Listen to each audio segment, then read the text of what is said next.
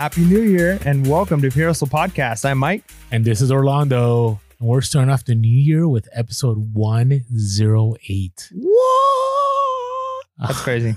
Well, what's crazy is, we always have balloons or something. And we didn't bring anything new to this episode. No, there's absolutely nothing. Nothing at all. Like, we don't have any confetti.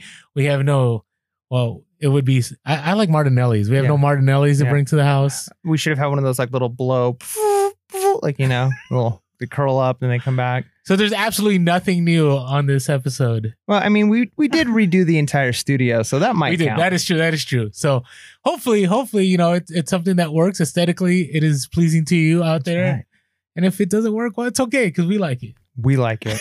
And you like it. Works. We all like it. And it's a new year. It's a new year, 2020. I can't believe we made it. And you know what? I feel like we've got the perfect vision for 2020. Oh, are you? See what I did there? Are you introducing some words or something? Well, I was going to, but okay.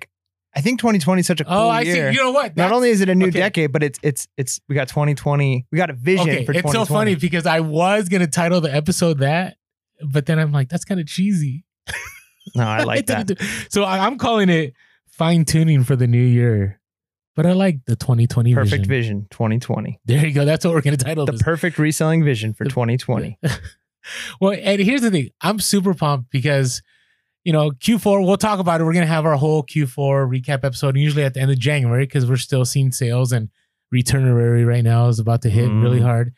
But we learned so much this last year. So much. Yeah. 2019 was a good year for us. It was a good year. It was a good year on many levels. And so excited about, sharing that on this episode as we look forward to the vision of 2020. Yeah. And what we're doing, we're going to be talking about what we're planning on doing as individuals, what we're planning in some ways as a podcast, what we're planning and have learned in 2019 that we hope to take into 2020.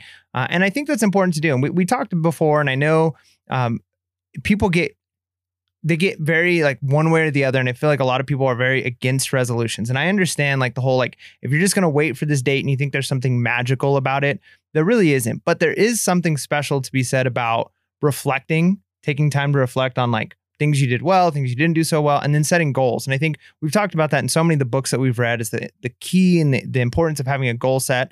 And although to say like my 2020 New Year's resolution, well, if you're just doing it like that, yeah, a lot of people fall off. But if you kind of have set like, here's the vision that I'm going to have that I'm going to try and reach this year, knowing that you might have to adapt and change that vision as you go, you're going to be better off. But if you go into 2020 and you go into any new year, you go into any new week and you kind of say, I don't have any goal at all. Well, it's better, I guess, to have a failed goal than to have no goal and just kind of be wandering around. Well, yeah, because with the failed goal, at least you get somewhere. Yeah, you get somewhere and you might learn that goal that you had wasn't the right one, right? And sometimes, people oftentimes think of things like, I want to lose weight in this year. My New Year's resolution is to never eat candy again, or my New Year's and oftentimes those fail, right? Or I'm going to go to the gym every day. Sometimes they don't. Sometimes people stick with those.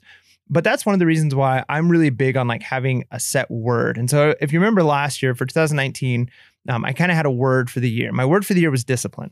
I'm so ready to move on from that word. Yeah, but it's a good one. It's a good word. Don't get me wrong, but I agree. One of the things I struggle with as being a full-time reseller is, when you go full-time, you hear a lot of this like done with the 9 to 5. No one's going to tell me what to do. But reality is there's still someone you have to answer to. And if you're full-time, it's you. Yep. And you have to have that discipline even more so because when I wasn't in a 9 to 5 environment, but I was in an educational environment, my life was run by the bell, right? And not only that, it was run by grades are due at this time, or this administrator wants this project done by this time. It's still, but now, to me, it's even worse because if I don't set those goals and I'm not disciplined to get things, done, well, I'm not going to have food on the table. Yeah.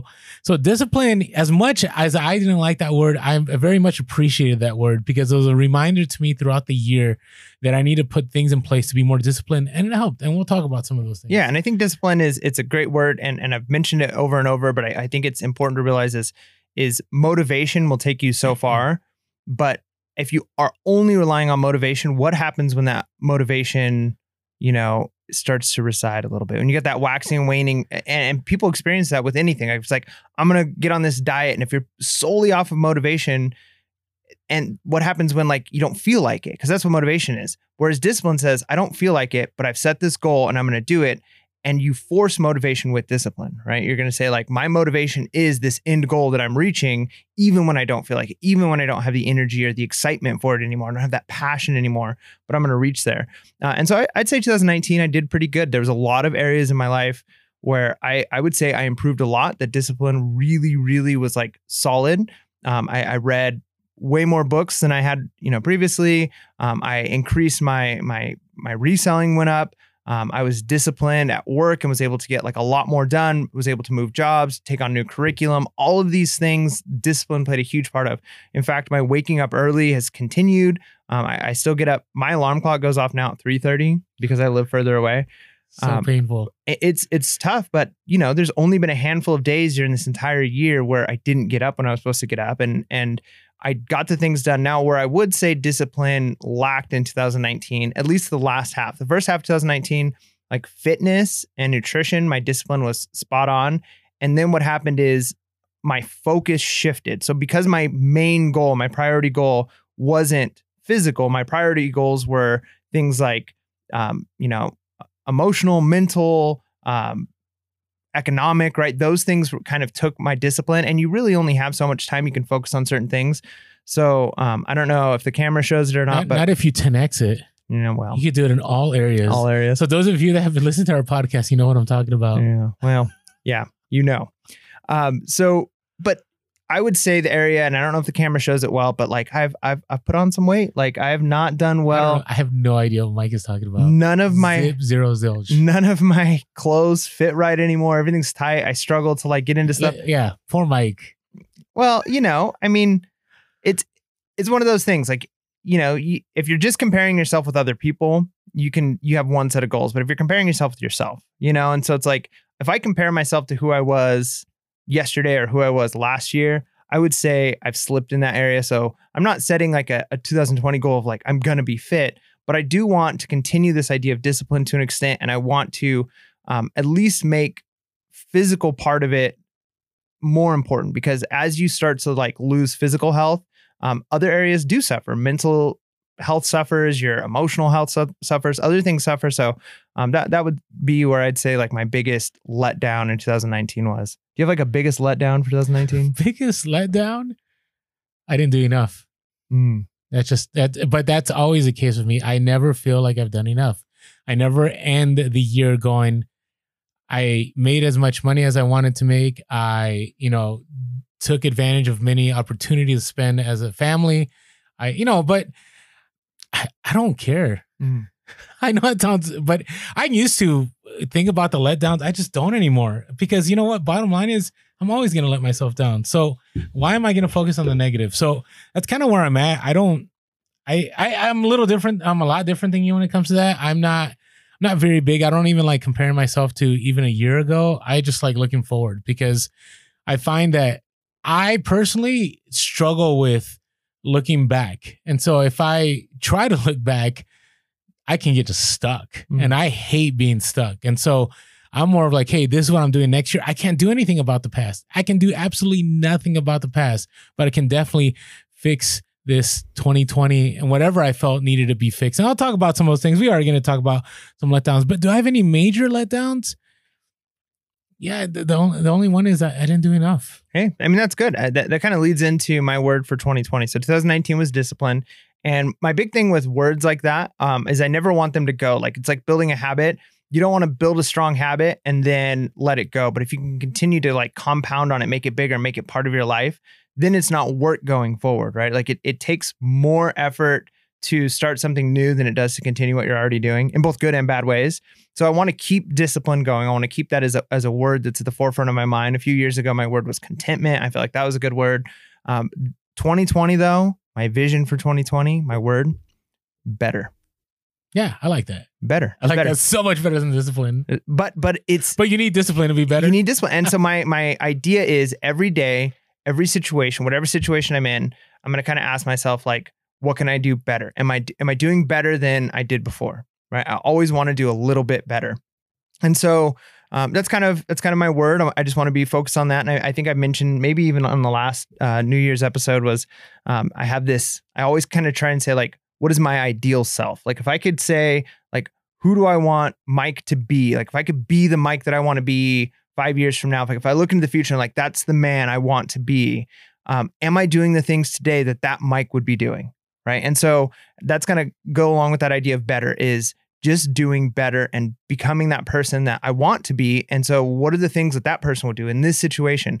Looking at the cookies on the, on the counter there at work, when they're just free, they're just there. You can just take some cookies. It's like this fitness thing has got into you, hasn't it? Well, I mean, I think it goes for everything. It's like when I look at those, it's like, would the Mike that I want to be eat those cookies, or would he not for another reason, right? Or how would he spend his afternoon? How would he spend his time, with his family? How would he spend his time when he's sourcing? And I want to do those things because I'm not going to become that person unless I do the things that person would do. Huh.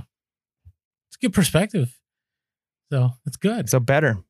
Yeah. I want a better year. I just, I know how, and I'll talk about how I want it to be a better year, but we'll talk about goals in a little bit. But to me, ultimately, better is, I always look at it as this way. We can get caught up in the details. I'm more, I like to think macro, but not too much macro, right? Because then I lose focus on what I'm doing at the moment. So for me, I'm more of like, hey, where do I want to be at the end of this month? Because I have an issue of being overwhelmed.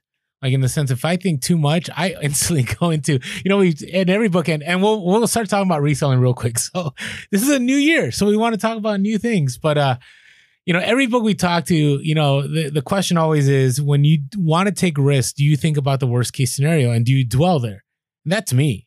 Like I'm always worst case scenario kind of guy, and so this is why my perspective is a little bit different, because I need to be more about, okay, what worked really well and how can I make that better, instead of, hey, what do I, and it's kind of the same thing, but what failed and do I need to make it better? I'd rather improve on what I'm already doing well in than try to improve something that I'm doing poorly. And if I'm doing poorly in something, either A, I need to do it completely different, or B, I just need to get rid of it and move on. Yeah. I think the way I see it. That could be, that's definitely a good perspective. I like that. I hope so. And I'm not trying to be a motivational speaker to anybody.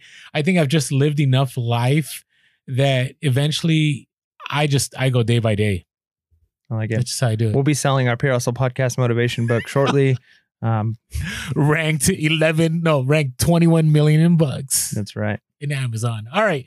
Hey, so part of this was we kind of wanted to break them into 3 parts. It's kind of like a theme episode. Yeah. I wanted to make it an update episode, but it's kind of hard to make an update episode because, so much has happened. Right. And usually anything that has happened before Christmas. So it's exactly. So our next update episode, we'll kind of recap the last part of what we did in Q4 there in Christmas time and the first part of the New Year's. And yeah, I think that's a good idea. All right. So I wanted to talk about change. So what are some changes that we want to continue on that we took in 2019 and move them on into 2020? Then I wanted to talk about some learning opportunities from 2019 that we can move forward in 2020 to be better, right? And then finish with, what are some of our goals? Now, when we talk about our goals, I want to be clear that these are goals that, we talked about, I think it was in Grant Cardone's 10X, right? You and I might disagree on this one, but I don't know if we disagree, but we were like, hey, we could 5X those goals, right? Because 10X would mean, right now, if I say I don't care to make $1 million, but if I said I want to make $1 million, well, that would mean I have to make 10 million, right? Right. Yeah, but I'm not there yet. Nor do I know if I want to put in the work to make 10 million. Yeah, I think the idea behind that though was work as if you're trying to make 10 million so that you actually make the million. You have a 10X goal so that when you fall short of it, you actually reach the goal you were originally looking for. Yeah. Whereas if you're shooting for $1 million, you might end up with 500,000. Whereas if you're shooting for 10 million, well, chances of you falling short gets you closer to that million. True. And what I'm finding as a full-time reseller now in year 2 is the money's a thing, but it's more about the time. Like the time is way more valuable. And, to me, what I've learned in this whole reselling thing is that you can make as much money as you put in. I mean, kind of. It all depends. I really do believe, I don't know, maybe this will, not go so well with a lot of people, but I really do believe there are certain people that can make millions. And I do believe there are certain people that can't. Like, we don't have that entrepreneurial spirit. Like, I always question whether I'm an entrepreneur. Like, I'm not looking to make, the tens of millions and so on. But what I am looking to is have more time freedom, to have more freedom to enjoy life with others and to enjoy, more importantly, life with my family. And so that's kind of what I'm pushing for when I look at this. So this is why I'm not so big with numbers. When people ask me all the time, like, how much, did you make in Q4? How much? To me, it's like, no, it's not how much I made. It's how much did I make to just be able to pay the bills and a little more to enjoy more of my life. Yeah. And that goes back to, that's the goal you have set, right? Like, I have no doubt that either one of us, if we really wanted to, could commit the rest of our life and every moment of our life to building an empire on Amazon or eBay and warehouses and all of that stuff. But that would be everything that we were focused on, right? And so that's just not our goal. And I think that's okay. Like, we can have the things that we want to have. And I feel kind of sheepish saying that, but it's real. Yeah. But I think that's probably most of our listeners too. I mean, we probably do have some listeners who are like, they want to go 100% and they want to have the mansions and the millions, and they want to have an empire, and they want to have like their own store name. You know what I mean? Like, that's the thing. Like, you can that. And I think those of you who want to achieve that, they know the amount of work they're putting into that, and they know what it's going to take to get there if they actually are going to get there. But I do think probably most of our listeners do want to make more than they can make the typical 9 to 5 with more time and have the freedom. And that's what they're looking for. Right. And there's absolutely nothing wrong with that. Thank you. Yeah. You're welcome. I know, but you get on social and you get on everything and you start going like, am I doing something wrong? Right. And, I always talk about there's the other ROI, right? It's not just all about the money. It's about that quality time. It's about, leaving a legacy and so on. And that legacy doesn't always have to mean that there's millions. And we see this in society now. The big discussion amongst a lot of people is the fact that there's so much flowing actually hindering, individuals instead of individuals figuring out how to make it on their own. Yeah. So anyways, all right, we got super philosophical there for a moment. All right. So what are some of the changes that happened in 2019 that we want to bring forward into 2020? I think for us, it's the connections.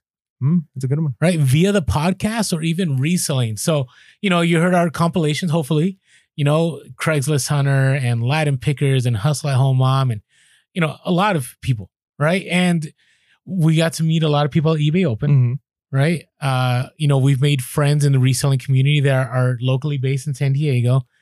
And to me, that's one of those things that, I always run into resellers that follow us on social, but they're not very social.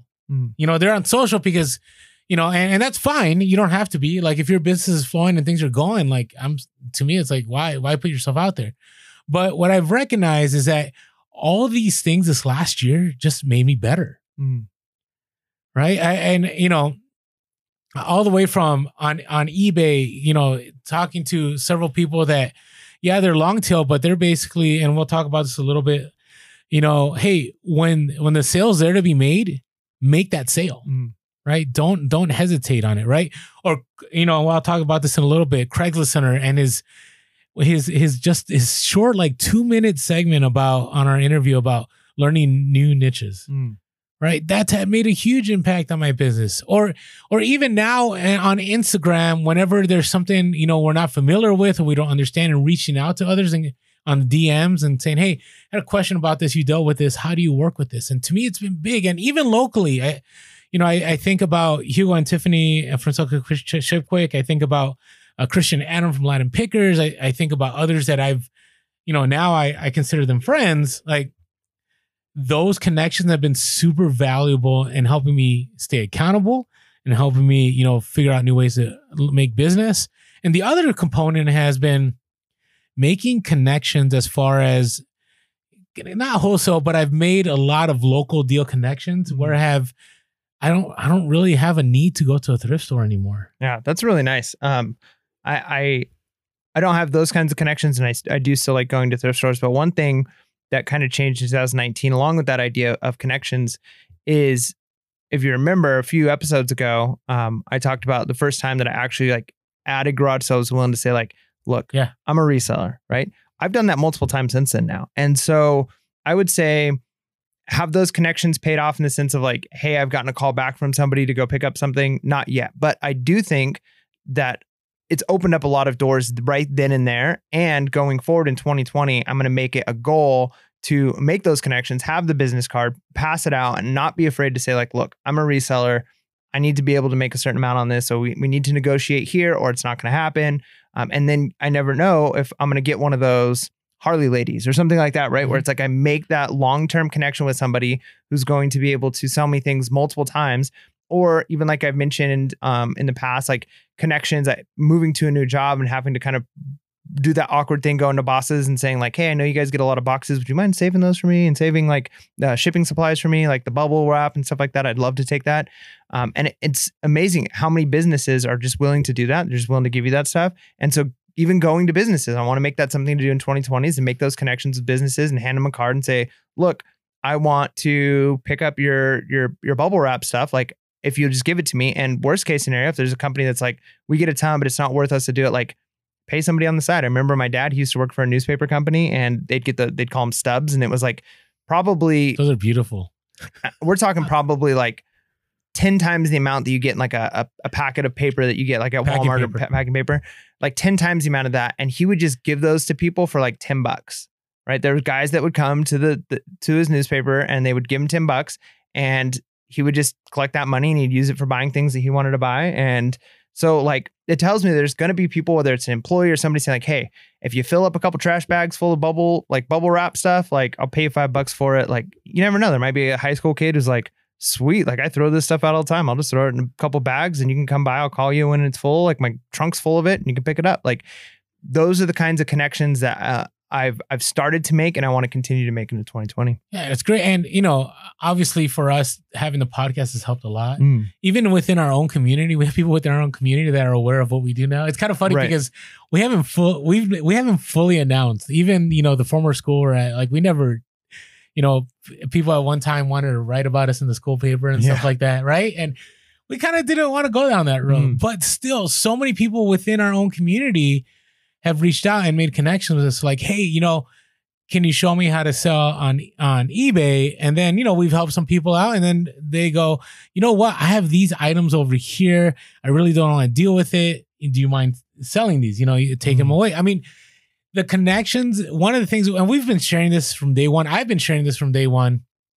And Mike now is on board. I think you always were on board. I think you were just kind of like, it's uncomfortable. It's uncomfortable. And if it's not something, you know, one, that you're used to, and two, you know, when I started reselling, even when I started the podcast, it was just like to make some extra cash, just a little bit extra cash, right? Like it wasn't that serious. Yeah. But now that my wife, that is so true. Now that my wife is staying home full time and she's reselling and she's doing all the shipping and packaging and I'm sourcing more than I ever did. And I've got a whole like storage thing full of stuff. Like I never imagined that this would be what reselling is, but now that it is, I have to adapt those obvious business strategies that when you're just kind of like hobby level, it's kind of not worth it. Like if I was just doing this hobby or someone's like, hey, I want to make an extra $100 or $200 a month. Like I wouldn't say like, you need to make business cards, you need to be making connections, you need to like, unless that was the direction they were trying to go, right? Like you don't need to be doing like business level stuff when you're just trying to do it as a hobby. But now that it's morphed into a real business, things have changed. See, and I don't know how to keep reselling at hobby level. That's true. Right. I mean, I think about when you first started, it really was hobby. Like you did believe it to be true because one of the first few things you sold for good money. And you're like, whoa, like this is kind of crazy. And then you started making more sales and then you started building up your store. And, you know, that's one recommendation I will tell you is start it as a business from day one. Right? Because, no, as a business, as far as like, make sure you know your numbers. True. Make sure, you know, you're aware of how much you're spending, your ROI. Make sure you do everything professionally, you know, not professionally, like you have to go hire or get nice equipment, but make sure your pictures are there, your listings are there. Because the worst thing is for you a year later to look back, to go back and go like, oh, I got to revise this listing. Oh, I can't believe I picked this up. Like, yes, it's hobby, but if you can treat it as a business from day one and you want to just make it a bigger business, which you've done, it's a lot easier transition. That's true. Yeah. And you're going to learn along the way. So there's going to be changes. Oh, 100%. And I would tell someone just starting out, like, don't stress too much. But yeah, take your time, do things right, do things as right as you can to start with. When you've got one tote, your inventory system isn't going to be that difficult, but have some kind of inventory system set up so that when you do expand and you do grow, and it's true. I mean, I don't know if it's like the multiple tote syndrome. Like you start with one and then it just expands. And it is addicting, and it's addicting in a good way, right? Like there aren't very many things I don't think in this world that are like super beneficial for you that are easily addicting. I feel like most things that you fall into and you're willing to keep doing more and more typically aren't good for your mental, emotional, physical health. Like there's something about human nature that likes going into a downward spiral until you reach rock bottom. And it's like, oh, that wasn't worth it. Right. But most things that are addicting aren't positive things. But reselling, because it's one of those things where you're making money, you're seeing a result, and you can expand and you just get better. It's like an upward cycle instead of a downward cycle. And there's not very many things I don't feel like that are as easy to become addicted to, because you can work really hard at work, and there are some people who are addicted to working hard. But like, if you're not seeing like, hey, if I put in an extra half hour, I'm going to be making extra blank amount of money. Right. So whereas you do that in reselling, and a lot of times, we've got friends who just start and they just have a couple of things and they're like, oh, I sold this. Next thing you know, you see them at thrift stores every time you go, and you're like, oh, you're sucked in. You've been addicted. Yeah, no. And it is. And Resellers Anonymous. And I would say that's probably true 99% of the case. I did have a friend of mine the other day that wanted me to buy his inventory. He's like, I'm done with this. But, but I think what happened with him was that he didn't treat it like a business from the beginning. So he bought a lot of junk. And he has a lot of junk that he's staring at, and he's just frustrated. And, he started. And I'm sure many of you are listening and have experienced the same, where, you bought a lot of stuff right off the bat because it was kind of like a hobby thing and didn't matter. And you still had your full-time job. And, now you're like, why did I waste that money? So, all right. Now, the other thing, new niches. So this is something I never thought I would speak on. Like, to me, it's always been grab your phone, research all the time. Like but now I'm kind of in a place this last year where I learned about certain niches that I'm like, you know what? I want to keep learning, right? I want to keep understanding. So a few areas that I learned, and which I want to bring into 2020 because I want to expand is, in collectibles, right? And speaking more, and you guys have heard so many podcasts about this, but trains, man, like I never thought I would see the day where I really was all about trains. And I'm not all about trains. My go-to, and I'll talk about this too, but is vintage clothing, but at least 80s and 90s stuff. But I talked about how I picked up all those trains a year and a half ago. I did nothing with them for like a year, and then I listed all of them, and they're all selling. I'm still making money on trains, but now I have a far better knowledge about what brands are good. There's actually tier levels about certain trains, about certain models. There's actually a grading system I didn't know about.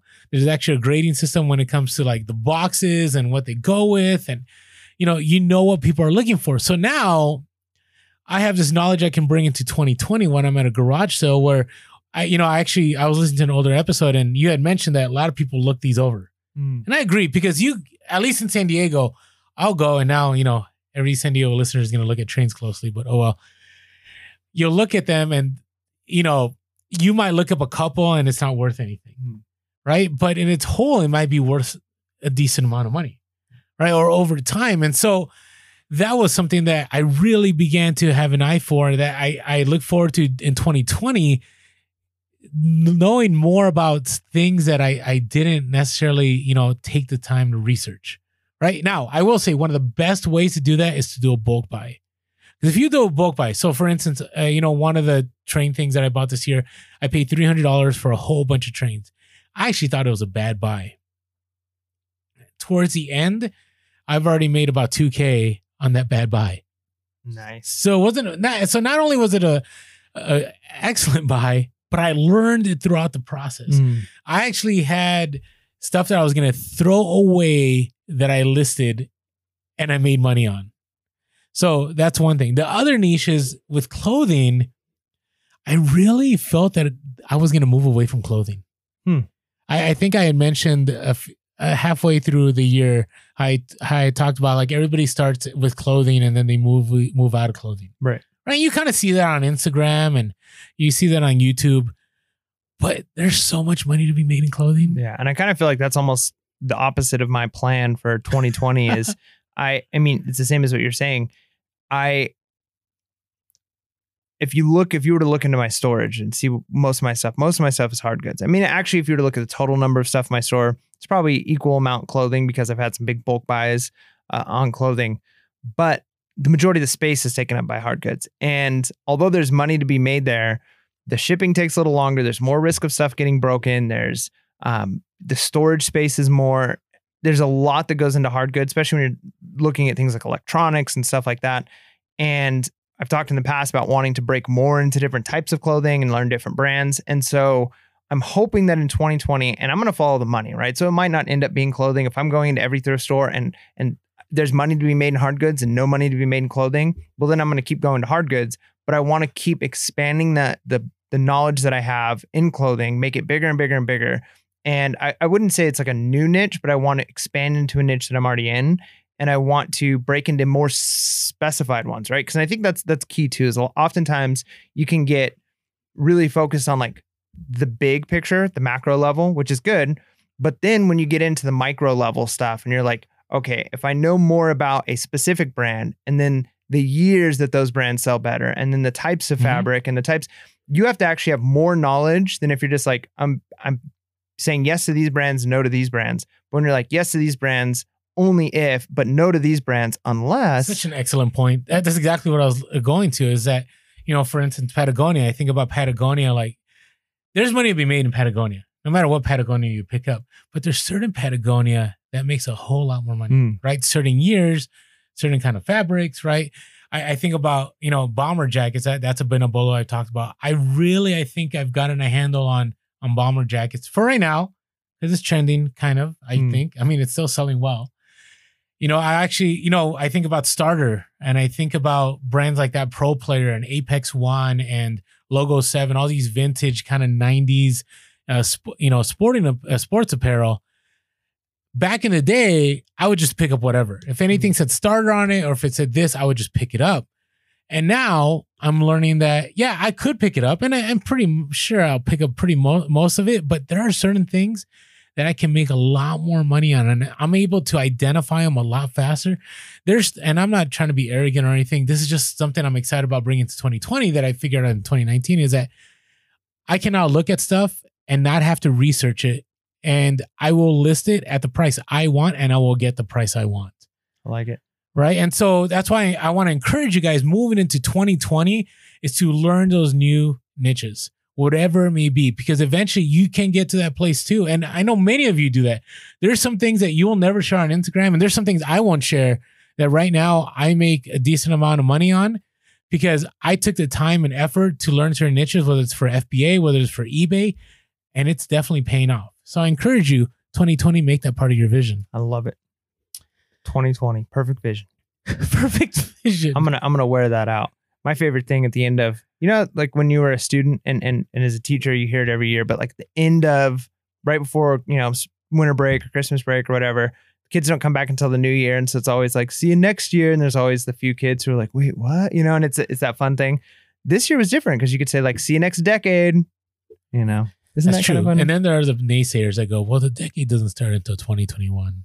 Really? Yeah, there's a lot of that out there. Oh, well, there's always we're in the always 20s. We're in the 20s. Hey, I always laugh about this because I remember in 1999 with Y2K, and I was working, I know I'm old. I was working loss prevention at Macy's, and we boarded up all the windows to the department store because we thought there were going to be riots. And we had backup, electrical we had backup generators in case the electricity went out, and we were preparing for all this, and we got paid. I want to say it was like triple time to stay in the store. Nothing happened. So I laugh now that we're in 2020, 20 years later. And those of you that went through Y2K, it's just funny that we're in 2020 and no one's ever had a discussion like that again. Again, it hasn't been in a new millennium, but I just think it's funny. 2020. The roaring reselling 20s. This is going to be the year for resellers, man. I believe it. Oh, I think it's just going to keep going. Yeah. So, all right. And so this is one that, you know, I'm happy about, but it didn't happen until the second half of the year. And it's wiser spending. And let me elaborate here. So I used to, if anything was going to make a certain amount of money, I would pick it up. Right? If it was going to make me, you know, $20, I was good with it. And then I raised my average selling price that it has to make me at least $30 to $50, right? For me to look at it. But then I didn't feel that was a good measure. Does that sound weird? You okay with that? Yeah. Okay. So what I'm saying is this, and this kind of relates to learning opportunities later on I want to talk about, is that it's not necessarily how much I can make an item. That's important. That's very big. And I think Cindy from the Amazing Taste talked about this in our interview. It wasn't, I've begun to learn that it's not necessarily about me buying stuff that's going to make a huge turnaround in money. So for example, all the time I would pick up stuff and I look up eBay comps and I go, if I buy this for $20 and I can make $80 net, well, this is definitely a pickup. Well, if you do that all the time consistently, you may have thousands of items that aren't selling. Yeah, and it kind of goes back to one of our original episodes of the fast nickel, slow dime, right? And I think trying to find that balance there is, you can long tail, and we do long tail a lot of things. I love long tail. I'm not getting away from it. And I think that's a good idea to some extent, but it's true. There's been definitely times where I've even to me, a $50 profit on an item is still great, right? But I make the mistake of looking at just that profit per item, and I might spend $100 on an item knowing that I'm going to net $50 off of it. Whereas, I don't know, I have enough capital that I can do that, but at the same time, you tie up a lot of capital. So it's like, okay, is it better maybe to pass on this, even though it's one listing, one sell, $50 profit, versus I might have to pick up 3 or 4 things, but I'm paying $25 each item. They're going to sell a lot quicker.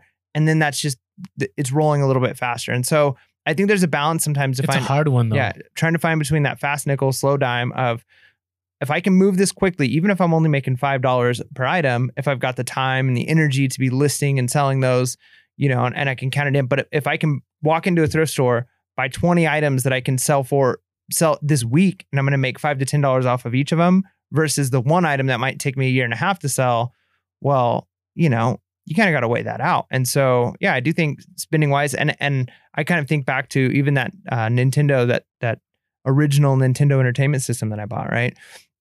It took a lot of time, a lot of energy, and I think it was still a good buy in the sense that I learned a lot from it. I think I'll make a little bit of profit, but that same amount of money that I put on that one item, I could have bought a whole bunch of clothing items, learned a little bit more about those brands, those things, and I probably could have already sold a handful of those clothing items and been back in the store with more money, right? So yeah, you have to weigh that out. Well, and give you an example. So there's a local connection that I would drop several $100s at a time. And I remember the first couple of times I went, like I just picked up, I would look through stuff and I'm like, this actually sold at one point for this much money. Now it's more of like, no, I want to make back whatever I drop right now within a month. Right. So I'll purposely, there's some things I'll wait to pick up next time, or, you know, it may not be there next time, but because it'll go to another, you know, whoever makes that connection. But what I'm learning is I want to make that money back in a month. So if I can make that money back in a month, I can get some other items that are more long tail.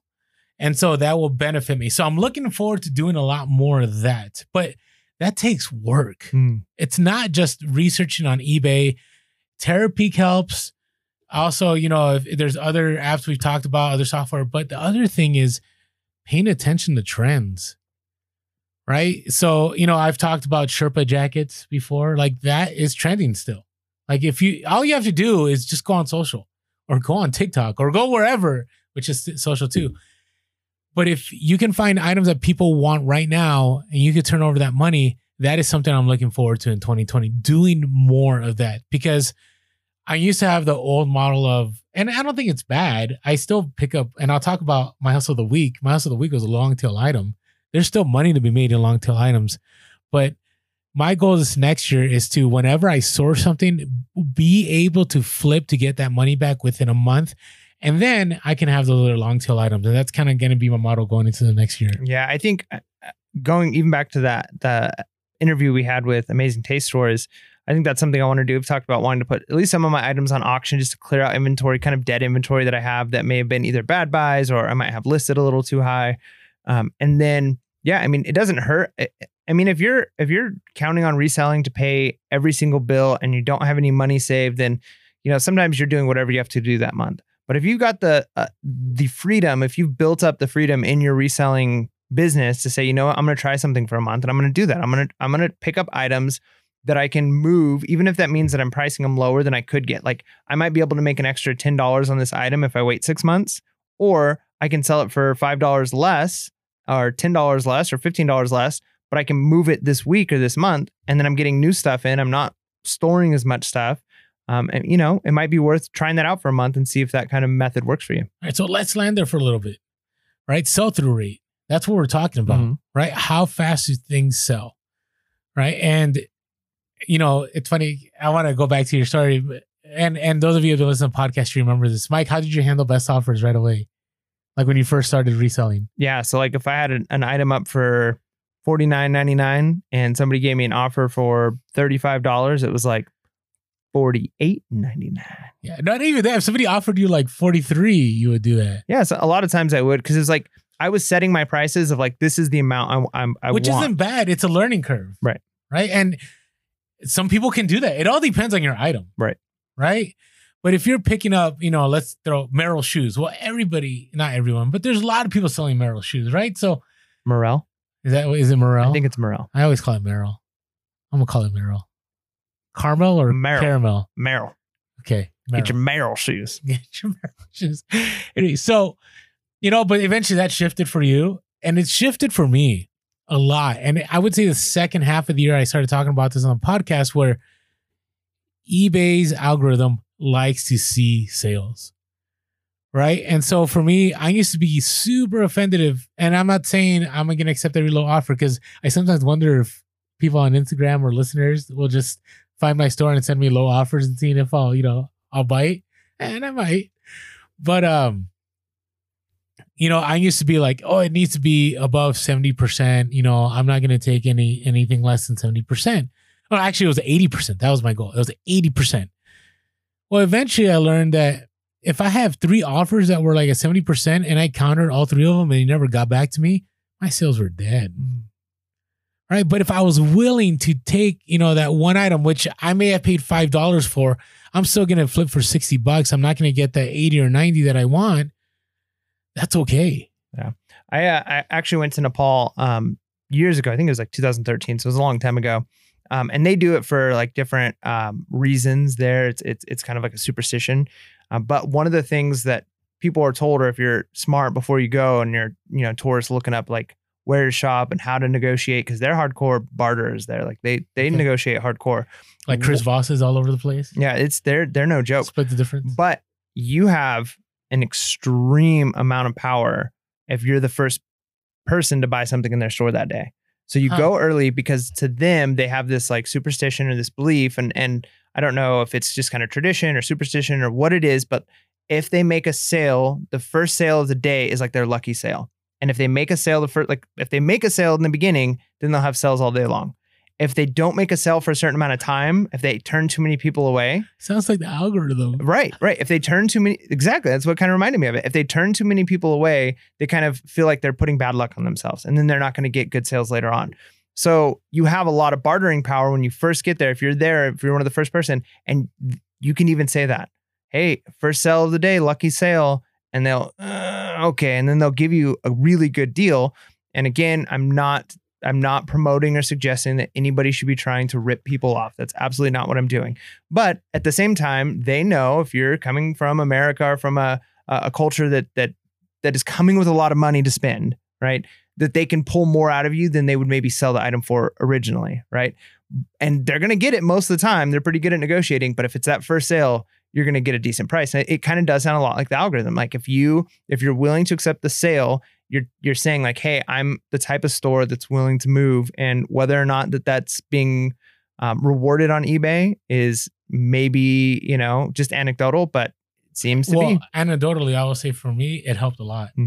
it definitely kicked things into high gear. And it also made me spend differently. So this goes back to the other point. And so this, this is all connected.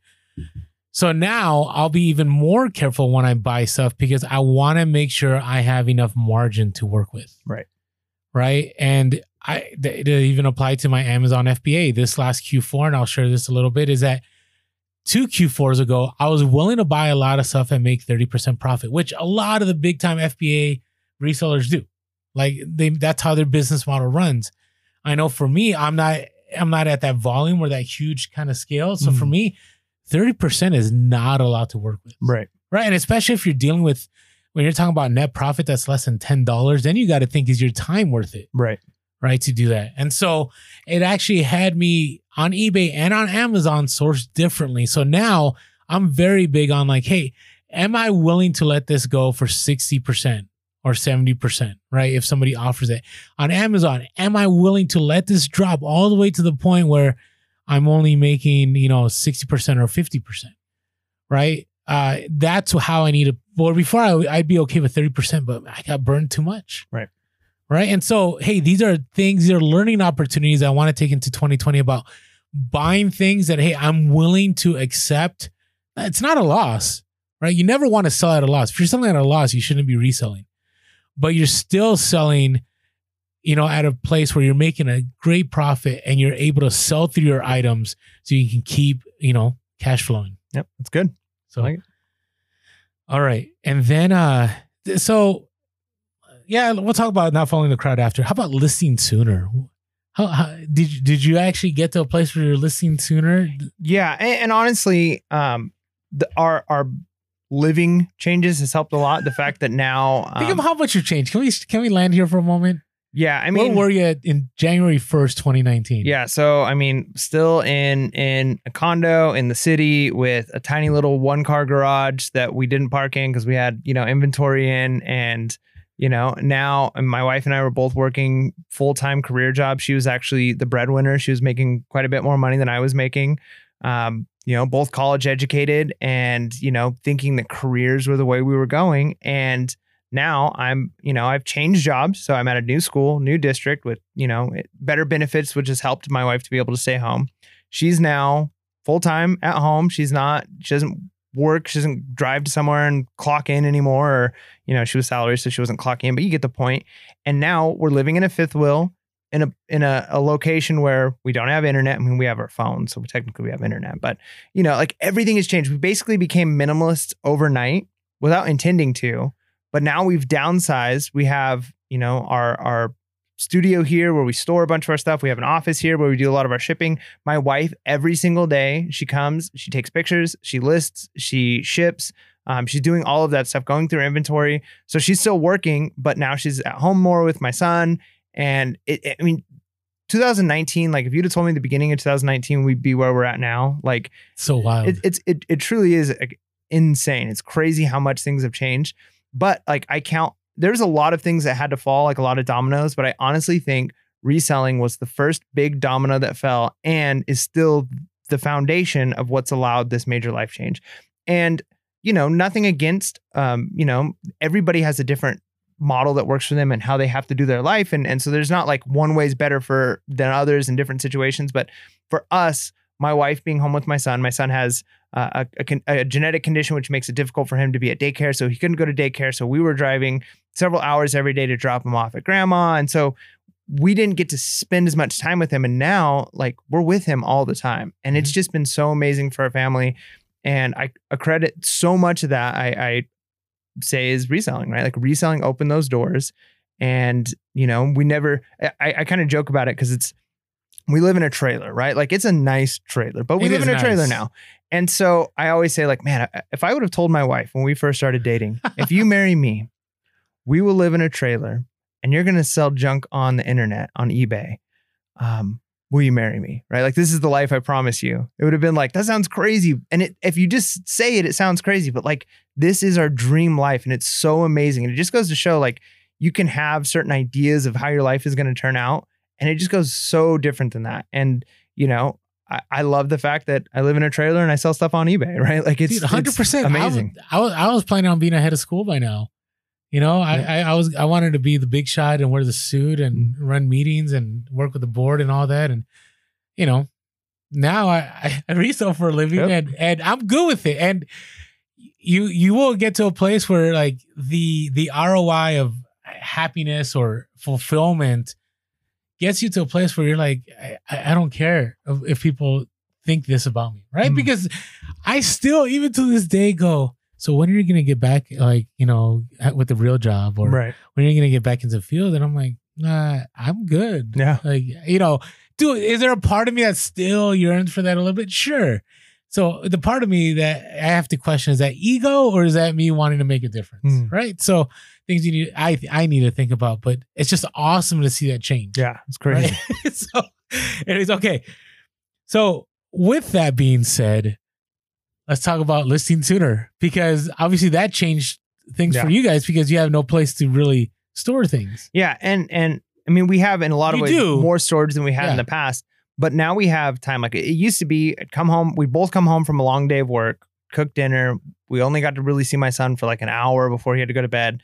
And then instead of like, you know, getting to just relax and spend time together, it's like, all right, let's go hustle out in the garage, take pictures, go.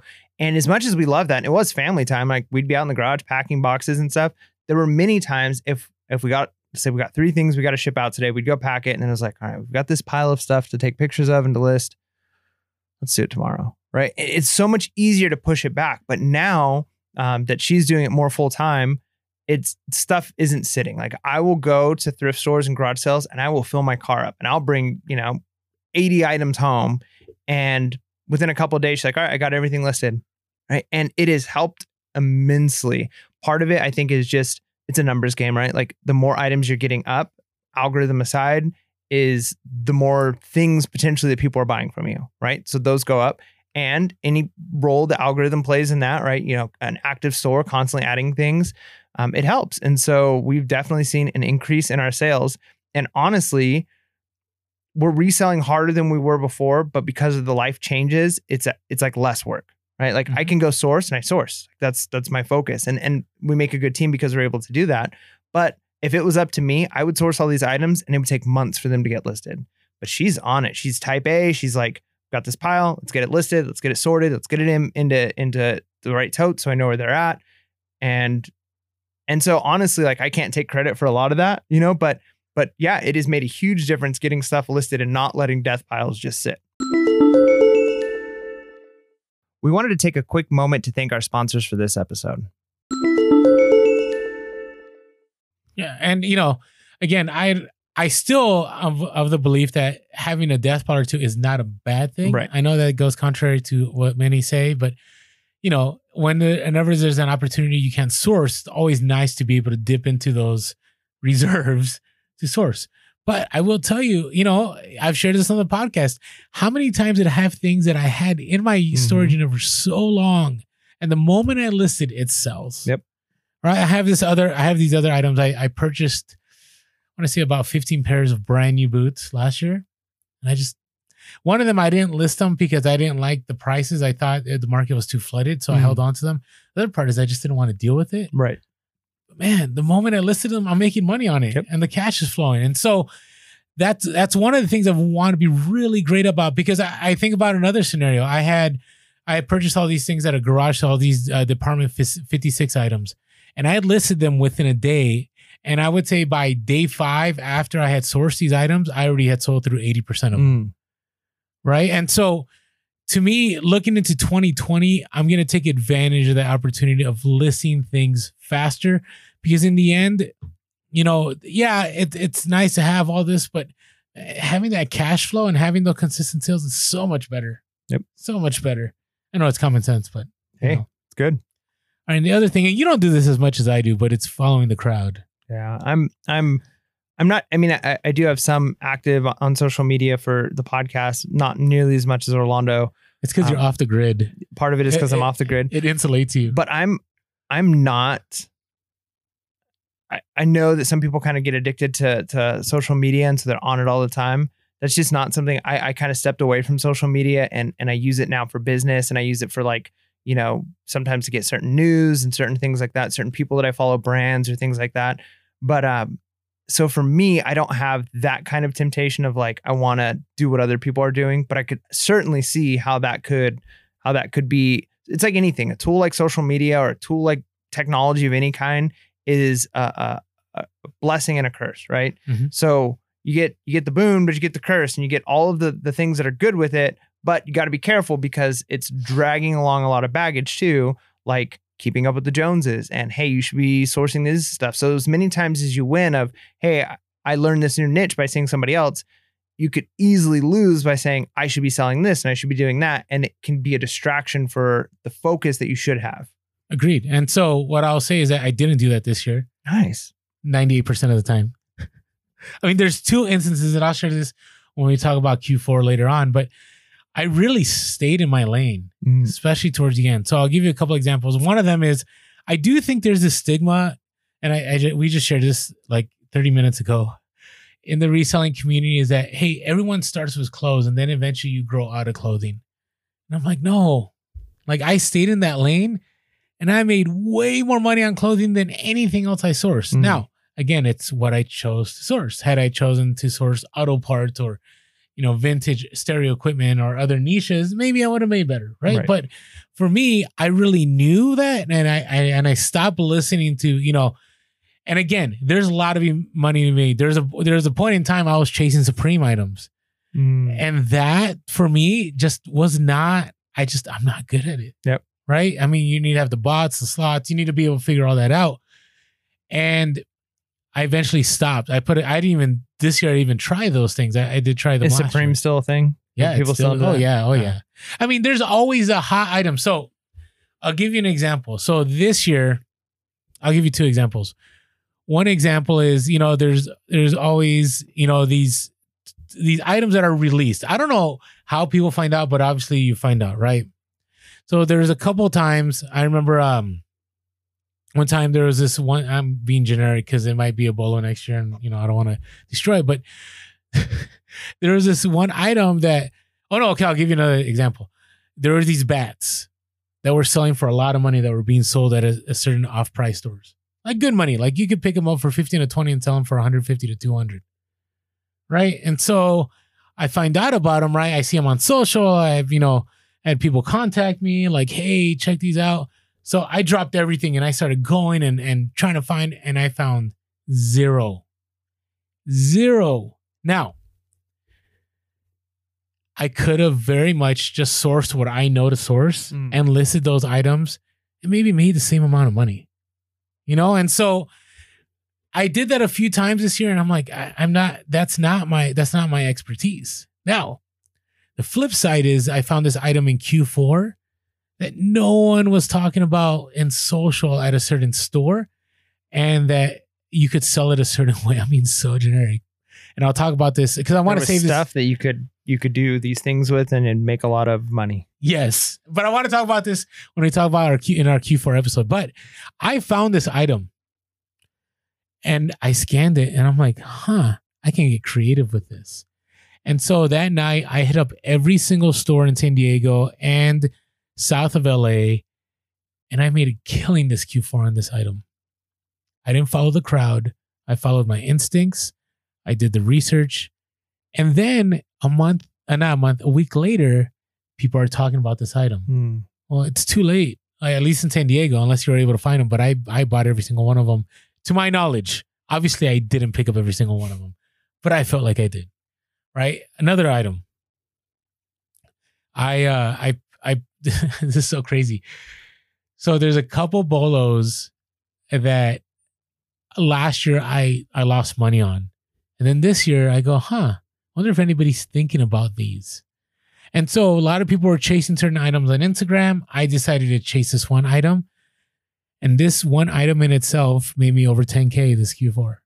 Nice. Just this one item, which is crazy to me because, I'm always talking about, diversifying, not going deep on an item. I went deep on this item, and actually I sold my last one right before Christmas. Nice. So it was perfect. Right. Because it was I picked up just the right window for me to sell through, and I was the only one that controlled that buy box for about 2 months. Nice. So anyways, what I'm saying is I'm not saying this to be proudful or to brag or humble brag, whatever you want to call it.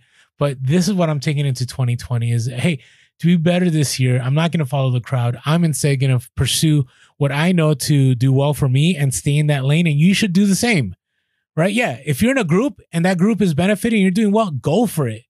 But if you on your own know what's working for you and you're making money on it, do it. Nice. Those are my thoughts. You want to hear, this is slightly off topic, but now that we're talking kind of like the end of the year and maybe there's lessons to be learned about this. It's a random story. I mean, it's kind of a random story. Okay. So like, I'm thinking craziest thing that happened in 2019. There was a lot of crazy stuff, and maybe I already talked about this on the podcast. So if I did, you could tell me, or like a listener can say, but when we moved, where we're at right now, we actually don't have like a mailbox. We had to like go get a place where things would be shipped to. And so we're going and we're picking up our mail. My wife goes in, she gets a slip saying there's a package for us. So she hands them the slip, they give it the package, and it's a big envelope, right? Like a UPS like wrapped envelope. So she opens it up and inside is just all of this like junk mail, right? And so we just moved. So we thought, oh, maybe this is the people who moved into our house, like they're sending us our mail. And she's like pulling it out and inside is like another envelope with like wrapped with more like junk mail. And so she opens this up and she said it took forever because it was like taped really hard. And she gets inside and inside of that envelope is more junk mail wrapped around something. And she could tell there's like thick something in there. So she finally gets it all out. A giant wad of $100 bills. Like several $1,000s worth of money. Was there an address or anything? Then she looks at the package and it was to us or our box, but the package wasn't to us. It was to somebody else. So the place messed up. Now there's ethics playing into this. Yeah, crazy. Well, now here's the thing. She also says that there was like when she opened up one of the things, there's like a little bit of white powder. What? I swear. What is this? And this is a random story, but this is a good random story. So 100% that there's a 99% chance that this is like some crazy drug money or something, right? Like we're talking like several $1,000s in cash wrapped up, disguised in junk mail. You can't make this up. So she immediately goes back in and she tells the people. Now, of course, could just be like, too bad, so sad. I'm keeping this cash, right? No, but you've watched the movies. Exactly. What happens? Well, two things. One, our belief systems and values wouldn't let us take somebody else's package, even if we open it up. The more important part. Right. But the other side is absolutely, you take this. What happens when the drug lord is like, what happened to that cash? And they go, and then the person at the mail place says, oh, we accidentally gave it to box so-and-so, right? They follow us home. They find out where we live. I don't think they'll ask the person that. They'll say, what happened to this package? Yeah. Well, yeah. Exactly. They'd say like, I had a package. It said it was delivered. Yeah. And then they've got, if we didn't tell the people, they'd be like, oh, I'm so sorry. We accidentally gave it to, and who knows whether, if they made the mistake of giving it to us instead of the person it's supposed to go to, who's to say they wouldn't be wise enough to say like, oh, we can't tell you who it went to because of confidentiality. But, if it's several $100,000, I don't know. I wouldn't say it's hundreds of thousands, but whatever it is, they're still running the danger of somebody strong arming right the individual for your information. And if it's all supposed to be like a hush hush thing, and maybe we're wrong. Maybe this is like someone's grandparent, like just sent them like their Christmas took a shower, money. Put some baby powder on, and it fell on the money. We don't know, right? We don't know. I know this sounds like I'm making it up, but I'm not making this up. This is legit. No, you can't make this up. So we give it to them and we're like, you gave us the wrong package. There's like, just take it, please. And we left. And luckily nobody's broken our legs or anything yet. But man, can you imagine? Like, that's like the craziest thing that happened is just to think that like, one, we accidentally ended up with a drug lord's money. And two, we're okay. We gave it back. Nobody knows the wiser. Like, nobody's the wiser. Like, here's the thing. If you're listening and you're the drug dealer, we don't know who you are. We don't know who that box was supposed to go to. We saw it wasn't our name. We don't know your name. Leave us alone. That's all I'm saying. You have your money. I don't know if we even should have shared that story.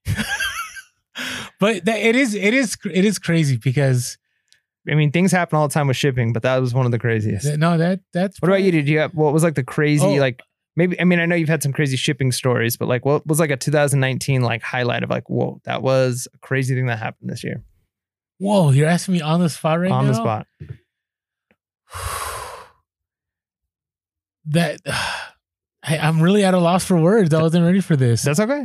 I've had, so my life isn't that crazy, but I don't know, Mike. I'm struggling right now. That's okay. I mean, maybe if you think of something crazy, we can come back to it later. Okay. But I haven't had any. I've had, all kinds of hustle of the weeks, all kind of deals, I mean, you had a hat that went to Guam that wasn't supposed to go to Guam. Well, okay, That's I'll reveal who I sold the cleats to. Ooh. No, can I? No, I can't. Oh. I can't, because what if they find out? And then they're like, hey, I didn't appreciate you. That's confidential information. See, I can't do it. Then what you should do on a future episode is you should just say, I sold something to this person. And you don't have to say what it was you sold or what platform you sold it on. Just have the picture in the back. Who that is, and say, I'm not going to say who I sold something to. I am not saying anything. No, anyways. Yeah, no, I don't. You sold something to a famous person and it didn't work out, right? No, it eventually did work out. Oh, okay. It did work out. So, no, I haven't had anything. I mean, I've had all the hustle of the weeks, and I've had some, nice Amazon sales, but nothing that I'm like, whoa, like I can't believe that happened. Not as cool as your story. Yeah, it's cool, scary. And then, there's always that little part of you, and like, man, nobody would have known. Thousands of dollars. Yeah, but that's how everything starts. Nobody would have known. We would have been the plot of and like then your some feet 60 are missing, and it's like, it's not a good scenario. So I definitely, I'm glad you did the right thing. Me too. 100%. Okay. And speaking of hustle of the week. Wait, but before we get there, if you're not following us yet on social media, we are on Instagram and on Facebook and on TikTok. We are Pure Hustle Podcast. Whoop, whoop. And on Twitter, we are Pure Hustle Cast. If you want to get a hold of us, you can call us on the phone and leave us a message, 619-738-1170. That's 619-738-1170. You can also email us at purehustlepodcast@gmail.com. But I do want to be real for a moment. If you ever want to really get a hold of us, shoot us a DM on Instagram. I find that is the easiest for us to reply to. That's Orlando's love language. Well, it's where I'm at. I mean, that's that and TikTok. That's kind of where we're at. We're growing our TikTok following is going to get larger than our Instagram following probably by the end of this month. I would say probably. So we'll have more bots. Majority. Yeah, exactly. Yeah. Legitimate followers. TikTok's not there, but number of followers. And if you don't know what TikTok is yet, maybe that's a good thing. So, but but here's what I'm saying about TikTok. So people were making a joke about it a year ago.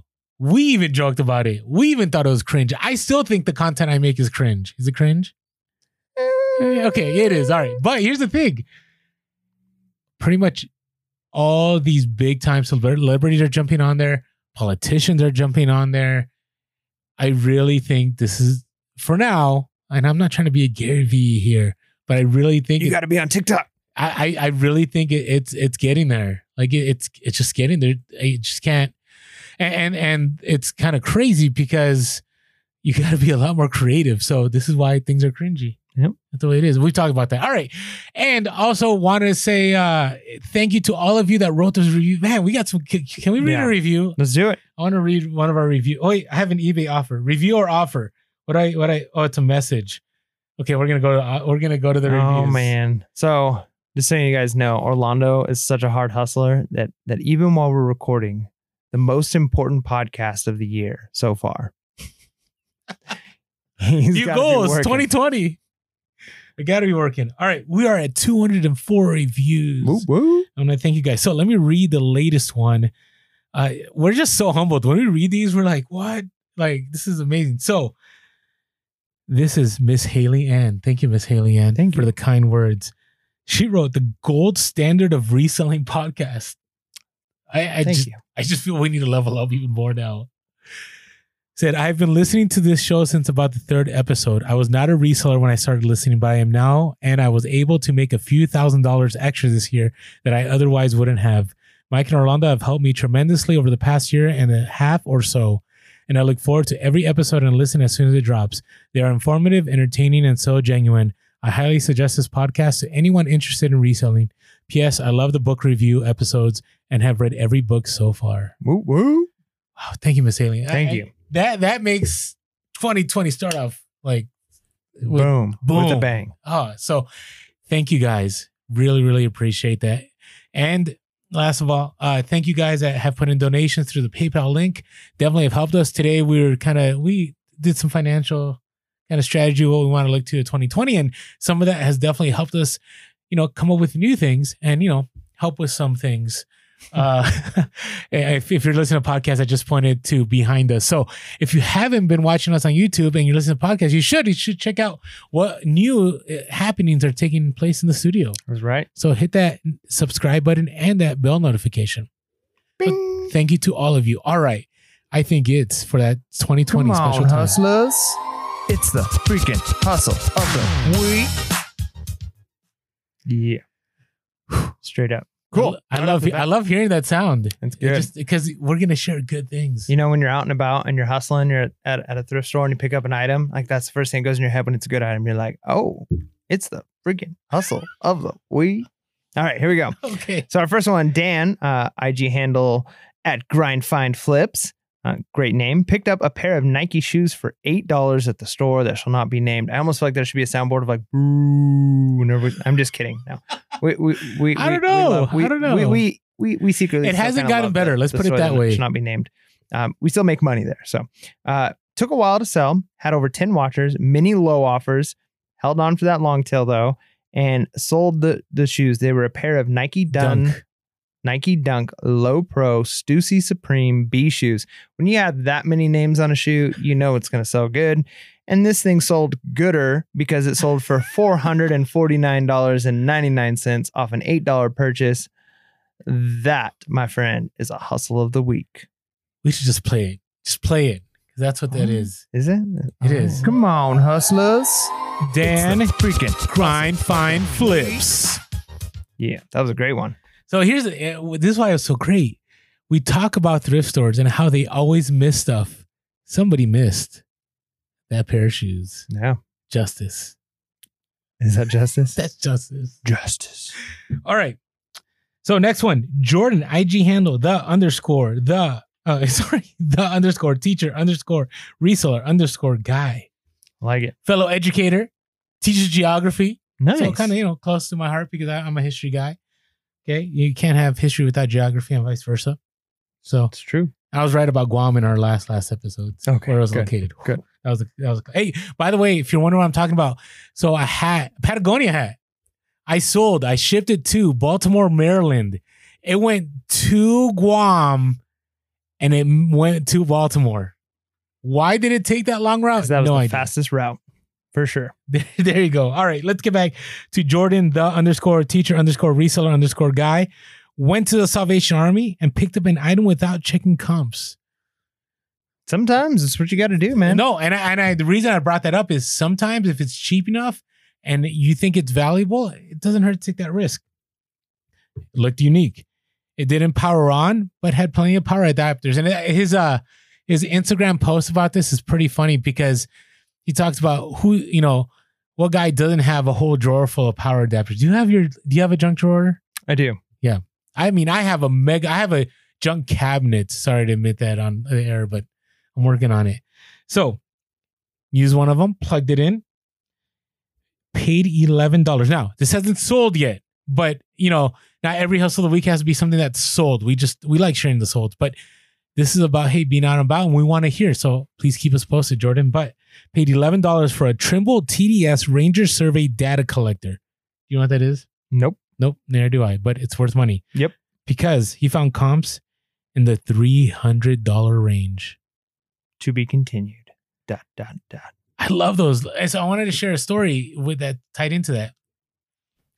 3 years ago, I picked up a Brothers label maker. And I looked up comps and on Amazon, it was $300 and I picked it up for $2. I'm like, no one's going to pay $300. And it was only one seller on there. So sometimes on Amazon, things are priced really high because there's only one of them and people think they'll get super top dollar. I'm like, whatever. I sent it in. It sold for $300. Nice. So this is what I'm saying. I love these kind of things. And that one, I didn't do much research. I just did a little bit of Amazon. I didn't think it'd sell for that much. So look forward to hearing where that lands. Yeah. Now, our next hustle is a double hustle of the week from our good friends. which we had to share because it's a lot of money to be made over a span of a few days. Yeah, it's great. So this one comes from Hugo and Tiffany at Sell Quick, Ship Quick. You guys know them and love them. So it's a double because they've got two great ones here. So the first one, they picked up a neon beer sign at a thrift store for $15, but they had no power because it was a European plug, right? And this kind of comes to that idea of needing that junk drawer so you can test it out, right? So they found a converter at Marshall's for $8. Took it home. They were probably sourcing Marshalls and go, hey, we need this. Here's a converter. So they find one for $8. They pick it up, and sure enough, the sign works. They took pictures of it in the dark, which is such a great idea. If you got something like that, something that you could light up, it's always a good idea to show that it's actually working. So they do that. They turn off the lights. They take pictures of it in the dark. And if you find this post on Instagram, they have it on Instagram. It's a sweet sign. Yeah. So they sold it in 16 hours for $304.94. They had free shipping on it, but the shipping was only $59. And you figure $15 for the sign. Plus, they now have the power converter adapter. I don't know whether they sold it with the sign or if they're keeping it. But either way, not a lot of investment for a great return and a cool story. So great job. Here's what's funny. That sign. So when I went and crashed at their place to source for Q4, I kept almost bumping into it with my FBA boxes. So you luckily knocked it over. No, is it like real neon? Like not just like a light up, but like actually had neon? Like yeah. Wow. It's like the filament. It's pretty legit. That's cool. It was, and I remember looking at Hugo and going, hey man, you probably should move this because it'd be the worst if I tipped this and broke it. And then you have no idea how much money you're going to make on it. So he moved it.